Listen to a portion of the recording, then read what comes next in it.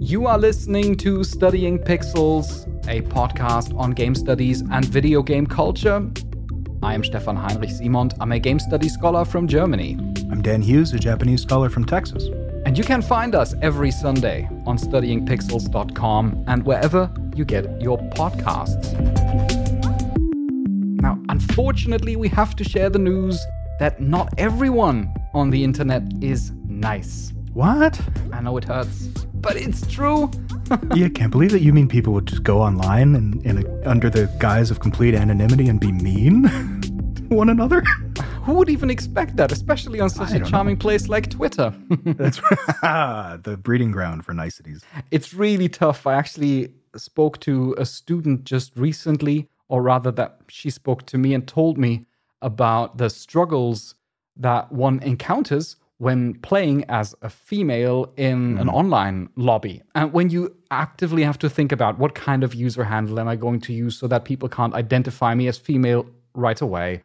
And that even though it might make sense, you abstain from using the voice chat because you know that as soon as you say a word, everyone's going to be like, boo, a woman. And then it's like, oh, you're not even playing anyway. That explains why you're so terrible.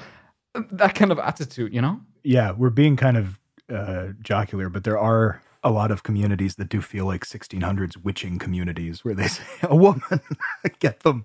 So I don't know. It's my only frame of reference is my experience as a white man going online and having these interactions and being disgusted and frustrated every now and again. So yeah, I can only imagine the amount of thought that goes into how you conduct yourself as a woman online. Yeah, it's really important also, especially as a white man, that we check our privileges there and that we realize that sexism, racism, all of these things, that the fact that we're not affected by that is clearly indicative by all of the things that we do not have to think about, all of the things that we do not have to worry about. Like we don't usually have to worry about being, sexually harassed in voice chat while playing a shooter or something. And that is essentially what privilege means, I suppose. We're going to talk about all of these things. We're going to talk about extremism and toxicity in gaming communities, and we'll have a guest in just a moment. That will be Dr. Rachel Coward. Really looking forward to the conversation. But before we get into that, I want to briefly take a moment to thank everyone out there who joined Studying Pixels Plus, because that's how we finance our show primarily. And in return, people who do so, they receive all of our episodes entirely ad-free. They receive a lovely sticker that says, I am Studying Pixels, and monthly plus episodes. Some of them are really deep dives into video game culture. Our current one, most recent one, is an overview of the earlier God of War games, an interpretation of these earlier God of War games. The others are also explorations of things that can help you actively study and write your dissertation and such things. So there's lots to gain by joining Studying Pixels Plus. And if you would like to do so, then you can head over to studyingpixels.com/plus to find out more. Hey, I'm Ryan Reynolds. At Mint Mobile, we like to do the opposite of what Big Wireless does. They charge you a lot. We charge you a little. So naturally, when they announced they'd be raising their prices due to inflation, we decided to deflate our prices due to not hating you. That's right. We're cutting the price of Mint Unlimited from $30 a month to just $15 a month. Give it a try at mintmobile.com/switch. $45 up front for 3 months plus taxes and fees. Promo rate for new customers for limited time. Unlimited more than 40 gigabytes per month. Slows full terms at mintmobile.com. Millions of people have lost weight with personalized plans from Noom. Like Evan, who can't stand salads and still lost 50 pounds. Salads generally for most people are the easy button, right? For me, that wasn't an option. I never really was a salad guy. That's just not who I am. But Noom worked for me. Get your personalized plan today at Noom.com. Real Noom user compensated to provide their story. In 4 weeks, the typical Noom user can expect to lose 1 to 2 pounds per week. Individual results may vary.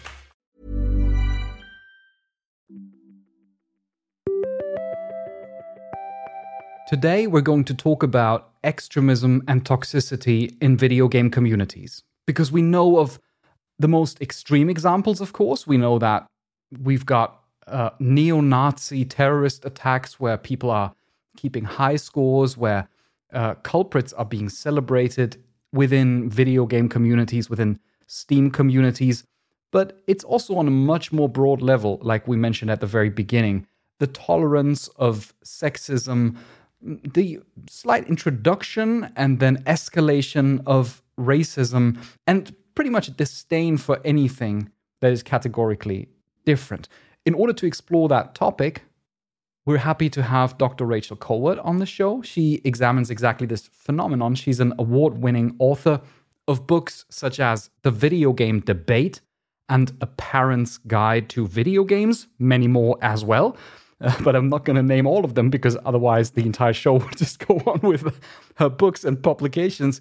She's been researching the social significance of video games since 2010. She's a research director at Take This, which is a much beloved NGO to support mental health in video games.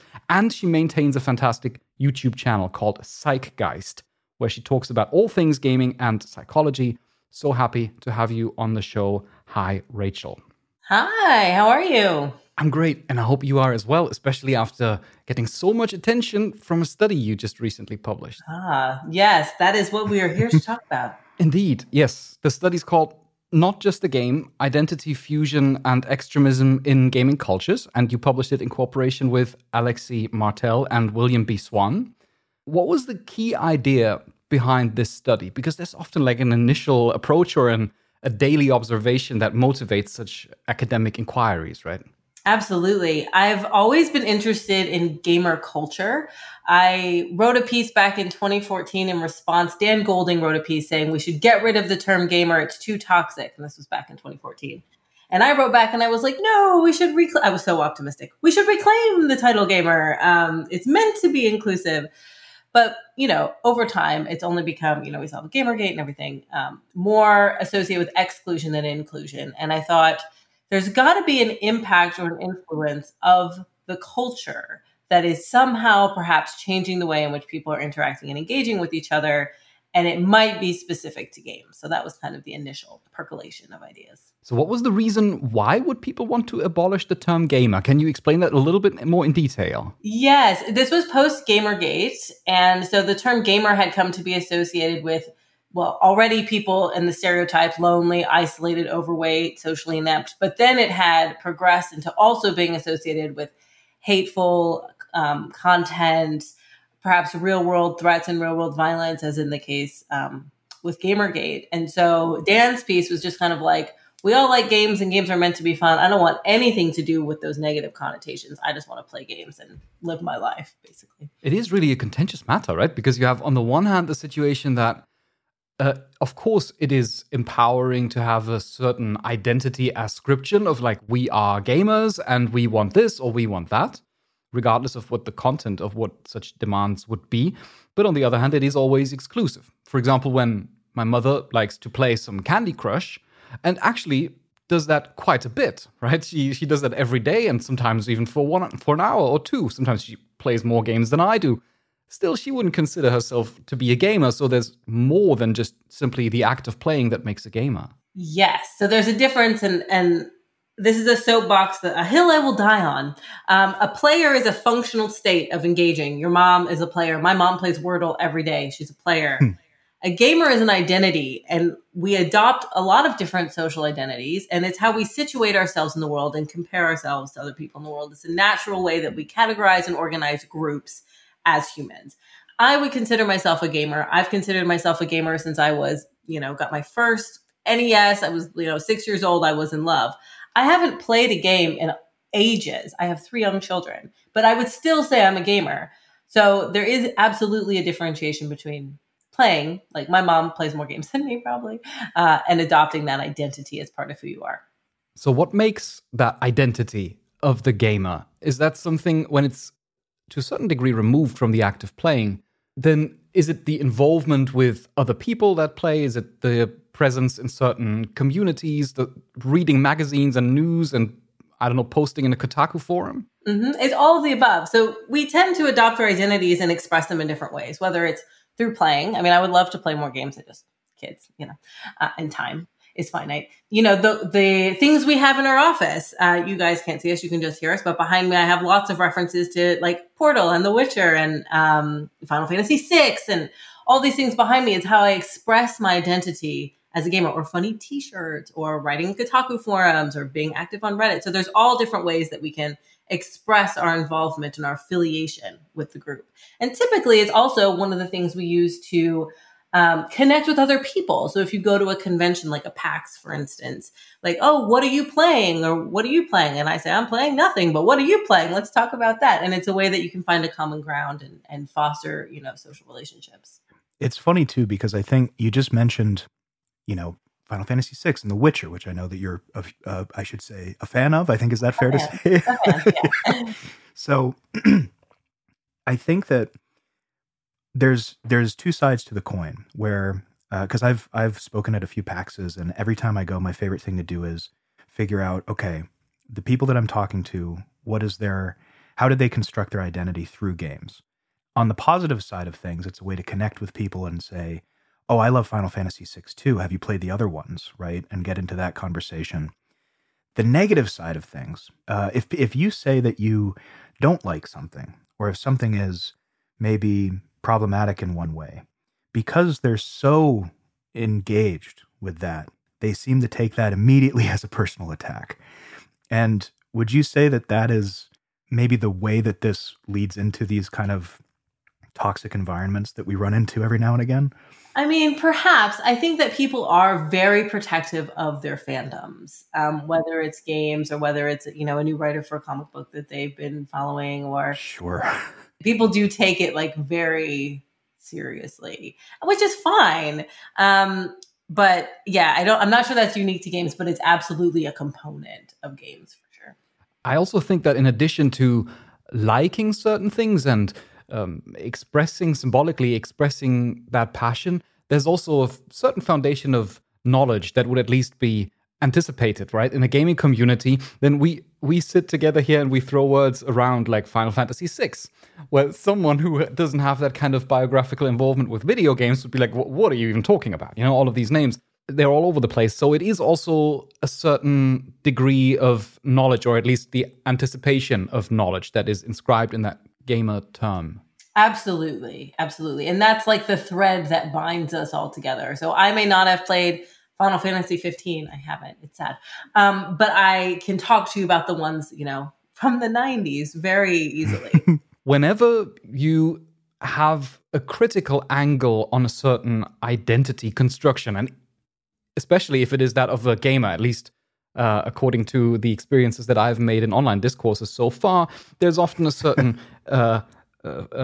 backlash against that criticism. And I know that you've received quite some of that in response to the study that you've published. We're going to go into the details in just a moment, but to which degree is your study different from an outright attack of we should abolish the term gamer, or we should get rid of especially like, you know, violent video games because they are a threat to our children? It's clearly different. How is it distinct from that? Absolutely. Let's open by saying violent video games do not change one's behavior and make you a violent criminal. It is not linked. There's been thousands of studies to debunk that. And I think that this study has gotten taken out of context sometimes with the headlines, and people think I'm further reiterating that point, which I am vehemently not reiterating that point. The point of the paper and how it differentiates, it's not about moral panic. I don't think we should abolish the term gamer. I proudly adopt the term gamer. This paper was about exploring the ways in which the quote unquote toxic gamer culture, which is like the culturally accepted level of toxicity that has embedded itself within gamer culture, is being specifically leveraged by bad actors for specifically bad things. So I'm not saying that everyone who plays games is a violent criminal. I'm not saying everyone who's a gamer is going to become someone who's an extremist or radicalized online. I'm saying that there are people entering this space specifically with the purpose to leverage the gamer identity and use that as a way to find a common ground and then proceed to more nefarious behavior. So I'm not as academically engaged as Stefan is, but I am terminally online, as they say. So I know a lot of YouTubers. I follow a lot of people on Twitter. And I think that it is the reason I felt like the conclusion was coming was because in the past 8, 9, 10 years, since Gamergate and things, you do just get this kind of nasty feeling that there are bad actors leveraging, as you said, these communities and kind of pointing people in a direction that you don't want them to be pointed in. Exactly. I refer to them as cultural assets of influence. That's kind of the phrase that I tend to use, because it's the culture of gaming. This idea of us versus them, this idea of there's a certain level of accepted hate that maybe you'll laugh as a joke when you first hear it, but then eventually, right, it becomes more sinister. So yeah, I know. I had it in the pit of my stomach too, to be honest. But I was just going to say that the way you expressed it just now, it almost sounded as if it's like the idea of they're basically I'm going to say like a few bad apples. There are a few actors that specifically leverage video game communities and drive them towards more extremism. But at the same time, video game communities also need to be, let's say, fruitful soil for such toxic behavior. So that's where I'm wondering, is it really just like basically external actors coming in, or is it rather just the community as such that has attributes that makes them more inclined to engage with radicalism? Yes, there are attributes of games themselves. I have a book chapter coming out later this year that really talks about the theoretical underpinnings. It's called Digital Games as Cultural Assets of Influence. But like the TLDR is that relationships within games, we know, form very quickly and have a foundational level of trust because you have a shared activity, right? So friendships form very quickly. They tend to be close and long lasting, which is unlike relationships formed in other spaces on the internet, which tend to be more diffuse and less close. Then we have gaming content, the us versus them, which isn't inherently bad. I'm not saying don't make games that have that, but I'm saying that can also be leveraged to further discuss about these concepts of us versus them, which is the basis of a lot of radicalization and extremist ideologies. Is like, if they're not like us, then they're out on the outs. And then the third is the normalization of hate and toxicity, because we know from research that all forms of disruption, from trash talking to swatting, is more the exception than the norm. But if more people see it or witness it or directly experience it, then don't. But even if we look at the more extreme forms, like trash talking is generally an accepted part of gamer culture. But if you look at things like sexual harassment, prolonged harassment, threats of violence, even those are more the exception than the norm. So all of those three things kind of make a cocktail, so to say, that make these spaces more vulnerable to be leveraged in this way than other spaces on the internet. Would you say that video game communities are especially vulnerable to such, let's say, extremist tendencies? Because of a lot of things that you just mentioned, I immediately thought, when I think of, I don't know, football fan clubs, for example, there are probably lots of very similar attributes. They bind people together. They have an us versus them ideology. And they're also often quite tolerant of toxic verbiage and exclusion. They are similar, but there are some differences. For instance, games have that extra level of anonymity, which tends to expedite the relationship process. Again, that shared activity is a bit different than you would see for somebody cheering for the same fandom. You're creating trust by I play with Stefan, and Stefan doesn't move out of the fire of the dragon. I don't like Stefan. I'm not going to talk to him anymore, right? But if I play with Dan and Dan immediately moves out of the fire, I'm like, I like Dan. I know nothing about you, but yet I already trust you. And if Dan says, a joke that maybe is a bit off color, I'll be like, well, Dan did move out of the fire. So, I guess he's cool. And then Dan says, let me take you into this Discord where I have other cool friends. And I'm like, well, it sounds good to me. And then those are how the processes really start, which really is unique to having a shared, what I call stressful and trust building series of exercises. And the equivalent, and we'll talk about it in the paper, the equivalent is like a military group. Really, which is like close, tight-knit bonds, shared stressful activities. You kind of have like a shared culture. And even if you don't know each other personally really well, my father was a Marine. He met another Marine. They were instant friends. He knew nothing about the other person, but he loved them from the beginning. And we find the same with gamers tend to be the same. That's something that I latched on to reading through everything, is this idea of, specifically like a Call of Duty lobby, where it's easy to make the connection between this sort of idea of militaristic bonding where, you have a shared goal, you're, doing these things together, you're working as a team, But I think that what's so interesting to me is that I would imagine, having not been in any military capacity myself, going through basic training or going through Marine training, that's a prolonged thing where you come to know people very personally and you see them every day and you get to know how they talk and how they act and how they look. Whereas what you just described, if I get out of the fire, all of that happens in like a second, where it's like, oh, that guy's good. I like that guy. Exactly. Yeah. There's a phrase that Nicky uses. He talks about friendships being, quote unquote, emotionally jump-started. Yeah. It's because of that. No. There is also a distinctly performative level to it, or an experiential level to it, because there are quite some things that, differentiate games from other kinds of communities. I was just thinking about forums for cinephiles, for people who love to go to the movies, people who love the Harry Potter series, for example, or I don't know, Game of Thrones, maybe a little bit less contested nowadays. But the thing is that in video games, you often have not only the knowledge of how to act in a certain game, but you also have a very specific terminology. That's why I think the military equivalent or the comparison is so interesting, because in the military you also have like lots of abbreviations and colloquialisms that you wouldn't understand at all if you were not a part of it. And the same is maybe true for the community of people who love to play Destiny 2. Yeah, absolutely. You have a shared language and you have a shared culture, right? Gamer culture is a shared culture. And then, you can even be further differentiated into the specific Destiny 2, World of Warcraft, whatever. I was thinking, when you said Dragon and Fire, I was thinking of my experience with World of Warcraft. Play a lot of World of Warcraft. Yeah. And funnily enough, even amongst one another, it can be difficult for such communities to engage with one another, because the language can be so specific on a game-per-game basis, because there's such a profound difference between the video game community that plays World of Warcraft and the one that plays League of Legends, for example. Sure. Huge differences. There are differences, I would say, in like maybe the specifics, but we all have the same experience of like grinding or a really clutch win, or World of Warcraft, your bank being robbed and all your stuff being taken, whatever it might be. There's some shared ground between games and genres. Especially when we look at comparisons between different kind of video gaming communities.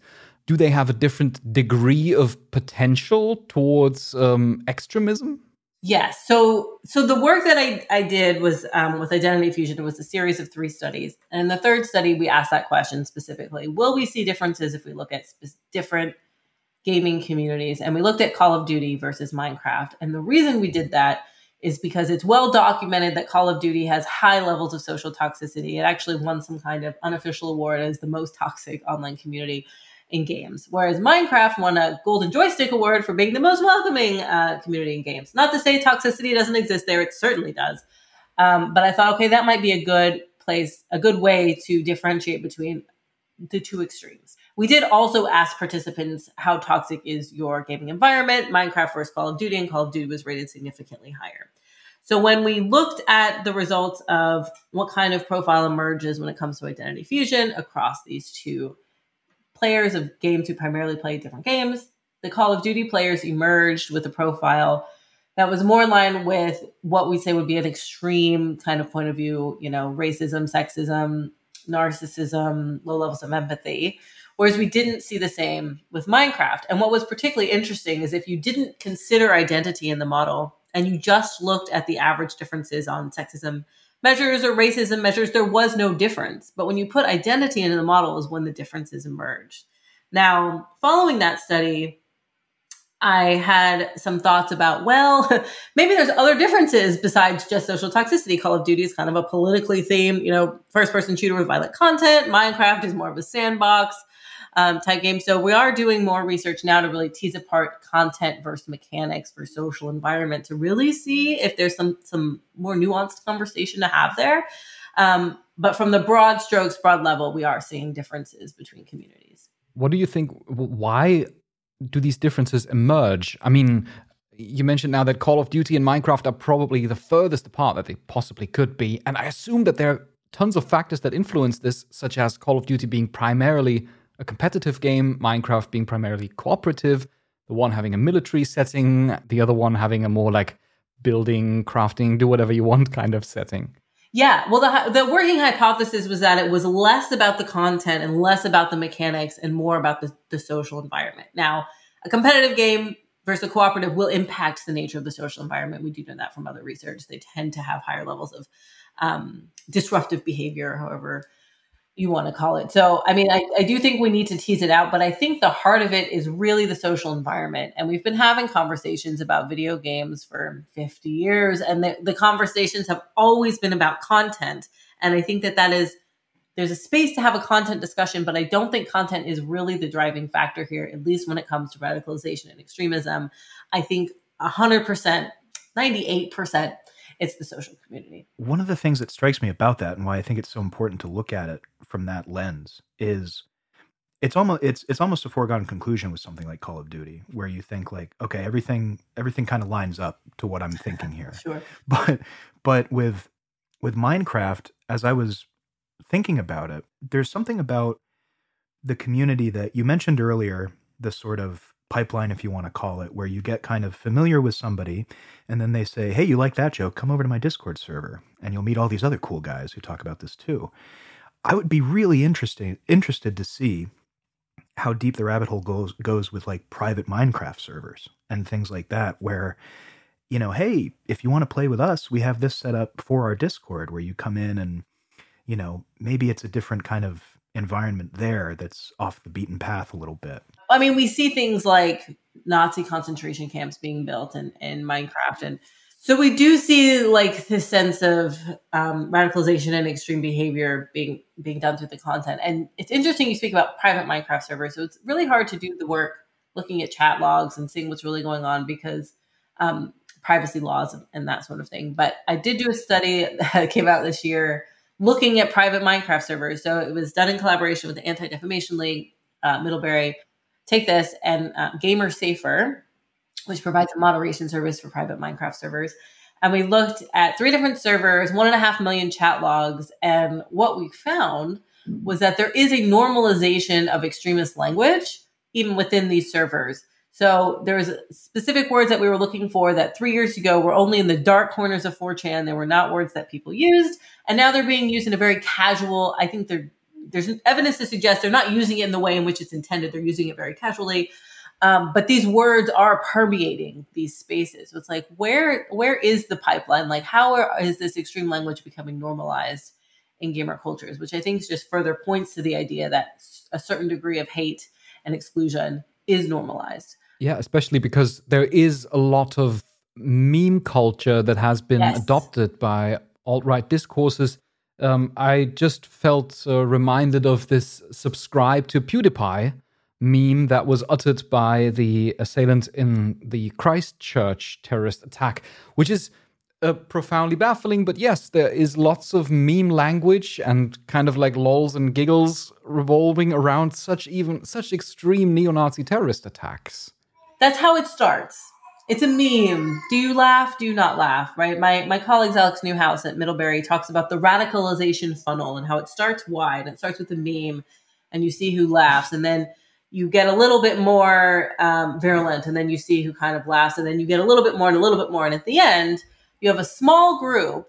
We're talking about small numbers of people, but the people are extremely hardened and they can have a very strong impact on the culture broadly, even though it's a small number. And that's the other point to make. We're talking about gamers broadly. Gamers generally are wonderful, lovely humans. I love them. They are my people.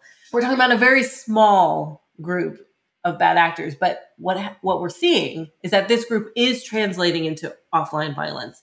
It is translating into radicalization funnels that contributed to the Christchurch shooter. We can follow the path that contributed to the Buffalo shooting, right? So this is something that is very critical to understand and explore how these spaces are being leveraged, because we obviously do not want a space that is very open for kind of radicalization that precedes to real world violence. All right, let's take a brief break here, and then we'll be right back to talk about how loneliness factors into the equation.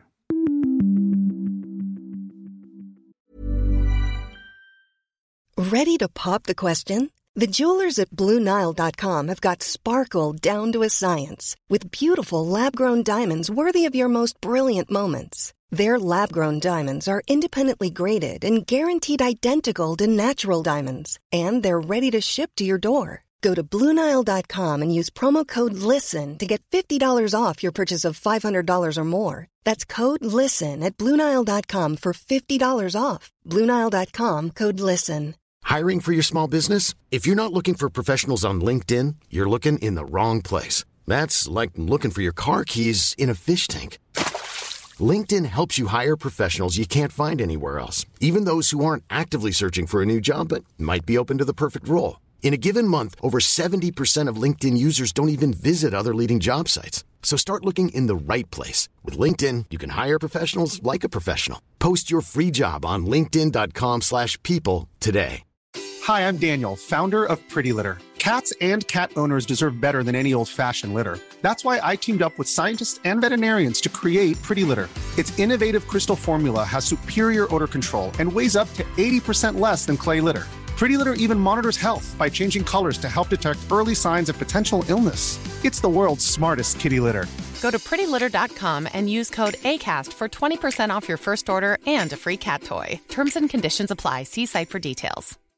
Hey, Dave. Yeah, Randy. Since we founded Bombas, we've always said our socks, underwear, and T-shirts are super soft. Any new ideas? Maybe sublimely soft. Or disgustingly cozy. Wait, what? I got it. Bombas. Absurdly comfortable essentials for yourself and for those facing homelessness. Because one purchased equals one donated. Wow, did we just write an ad? Yes. Bombas. Big comfort for everyone. Go to bombas.com/ACAST and use code ACAST for 20% off your first purchase.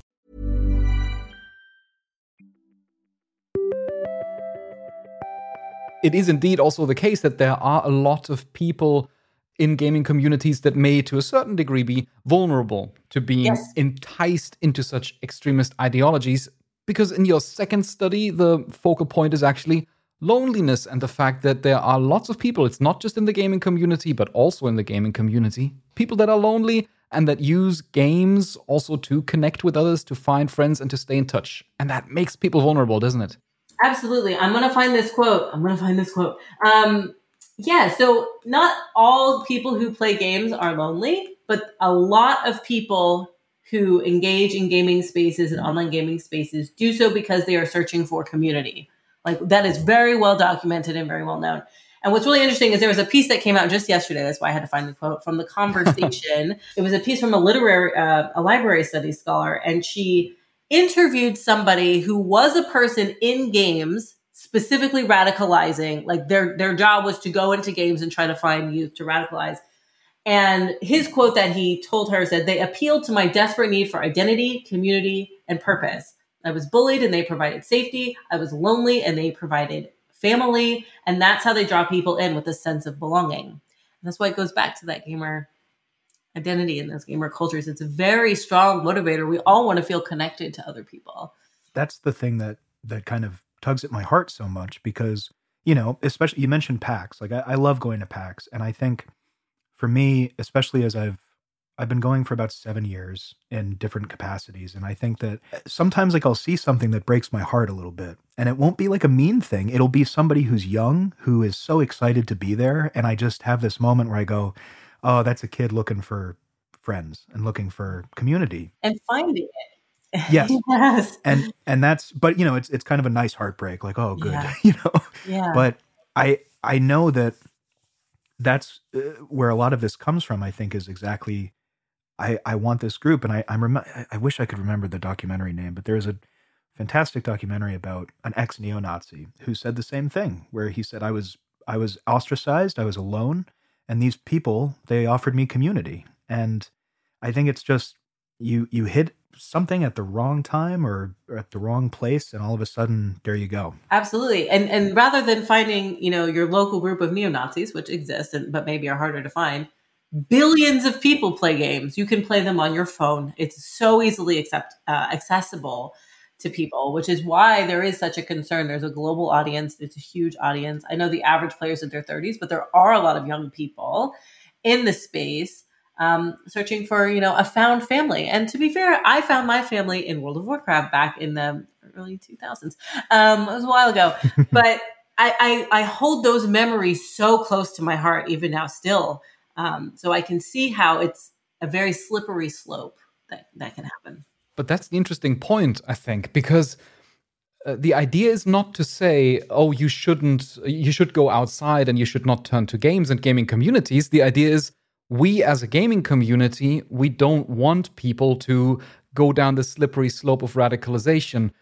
So the big question, if we can ascertain now by virtue of the results of the study and also many of the other studies that you've worked on and published, that there is this potential, that it is there and that we need to pay attention to it. The big question becomes, what do we do in order to tackle it? What kind of gaming community do we want to be? Exactly. And there's a lot of strategies, both top down from the industry level and bottom up from the game player level, that I think this problem can be solved. It's going to take both, top down and bottom up. Step one is even having the conversation. It's a difficult conversation to have, and I understand it's uncomfortable.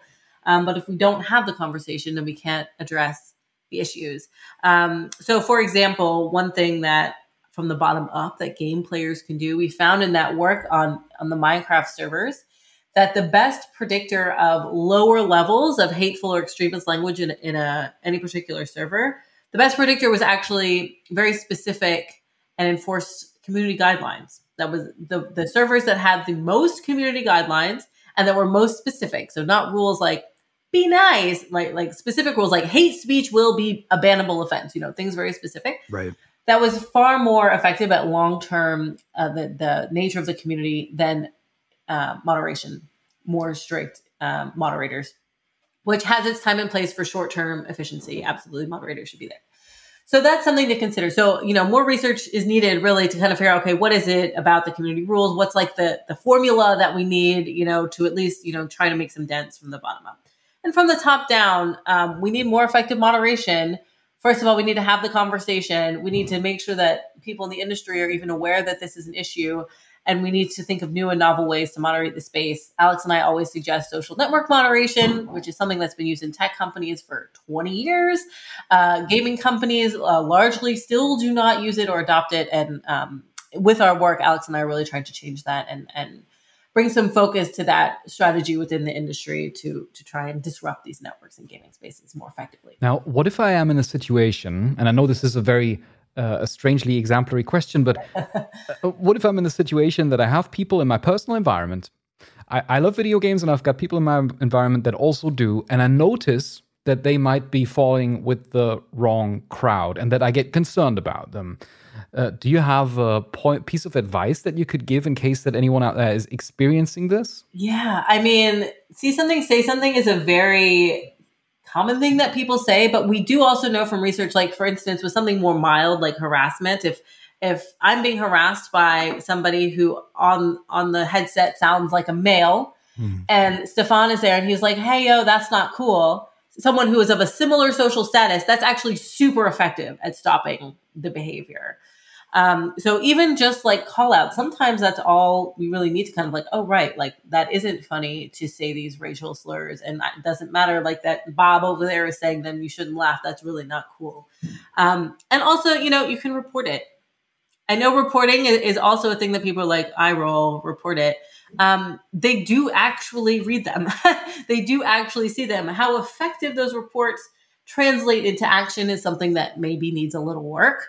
But it's better than doing nothing. A friend of mine, this is an anecdote, but a friend of mine was in a community like that. And he was telling me a story about how somebody was making very dog whistly jokes about Jewish people. And he just played dumb and he acted as if he had no irony. And he just said, why is that funny? What are you saying? What is that? You're like trying to call it out and just trying to get him to explain like what he was saying. People peter out pretty quickly. That's a great example because it's not funny, first of all. And second of all, when you try to explain it, it's even less of. Yeah, it's just hate.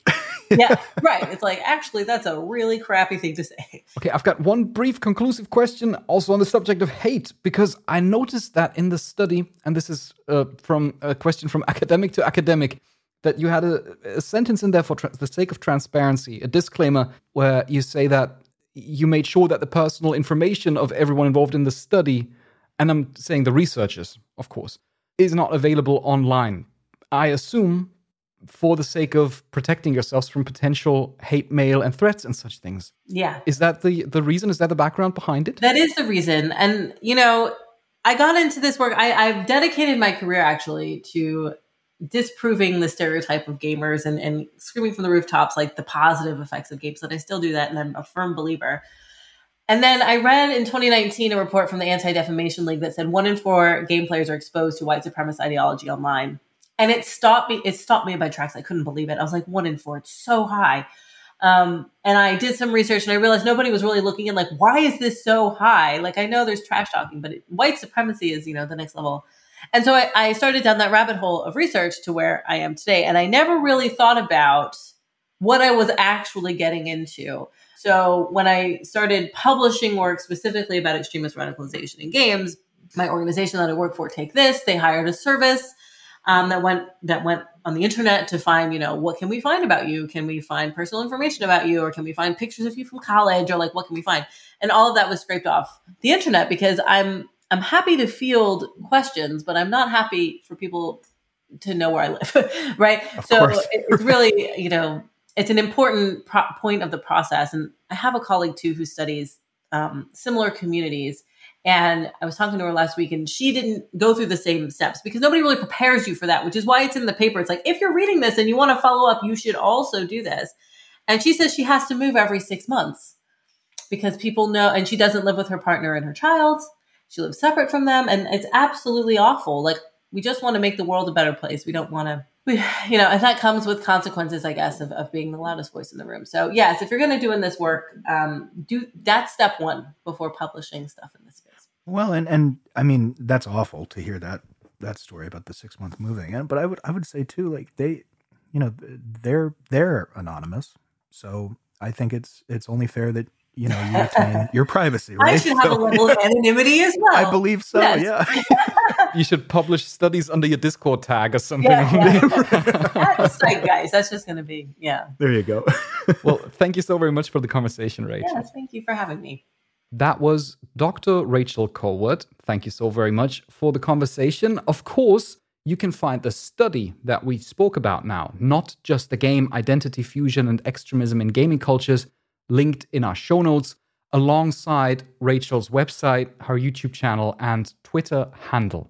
One thing that I'm mulling over that we had the conversation just now, we spoke about things like Call of Duty, we spoke about League of Legends, we spoke about Minecraft.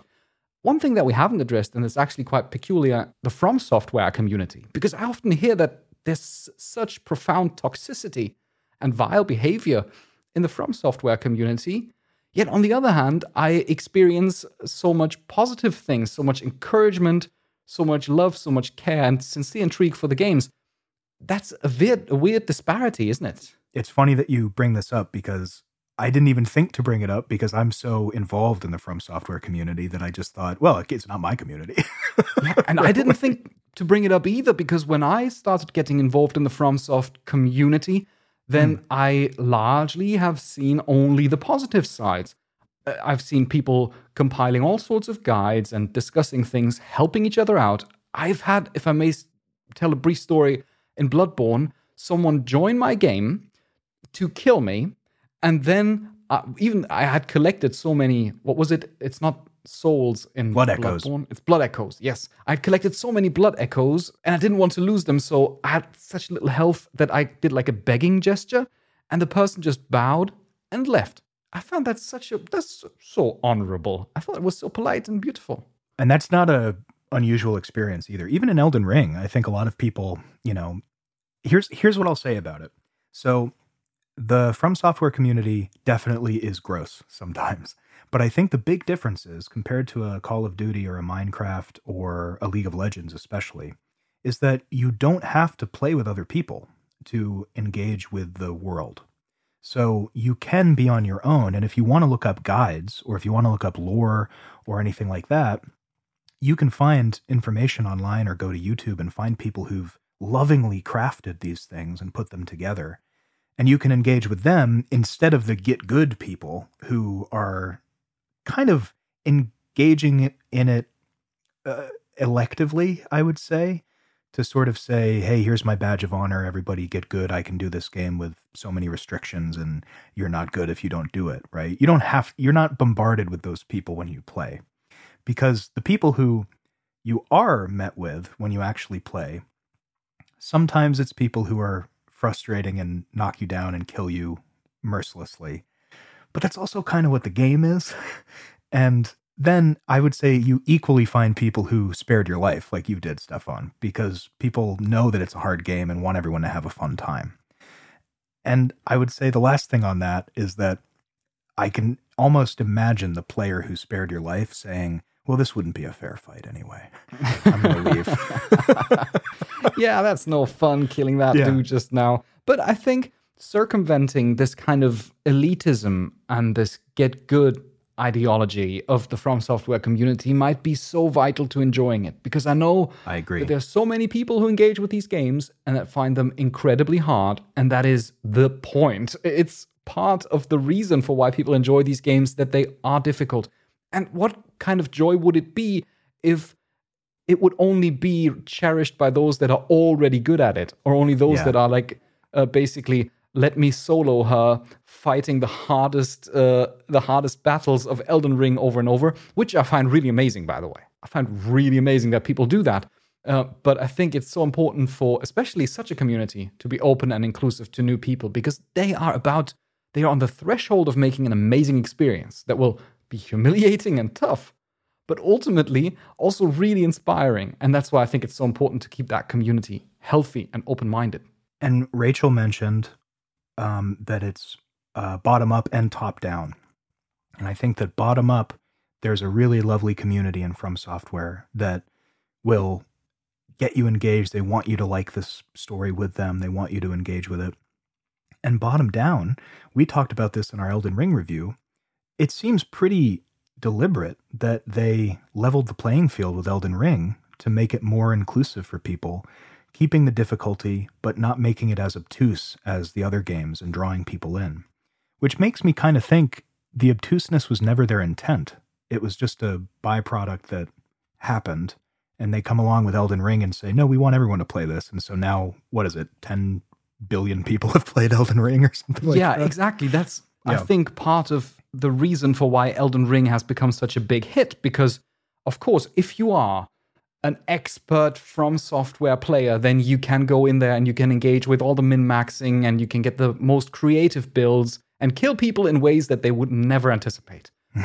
At the same time, you can also go in completely blind as someone who plays a From Software game for the very first time, and you can skill what you like and what you desire, and you can still have a satisfying experience without worrying too much about min-maxing and about competitive play. I find that truly amazing. Top down and bottom up, I think the From Software community is more good eggs than bad eggs. And the nice thing about it is that you don't have to engage with the bad eggs if you don't want to, unlike, say, League of Legends. Oh, that's really tough. But you know what? You know which community is really nice? The Studying Pixels community. That's right. So thank you all so very much for being around, for being part of this community, and for making it a nice, open, and inclusive place for everyone. If you want to submit your thoughts and questions, then you can reach out on studyingpixels.com/contact. And you also know that you can support us in making this show happen by going to studyingpixels.com/plus. Thank you so very much, and we'll talk again next week.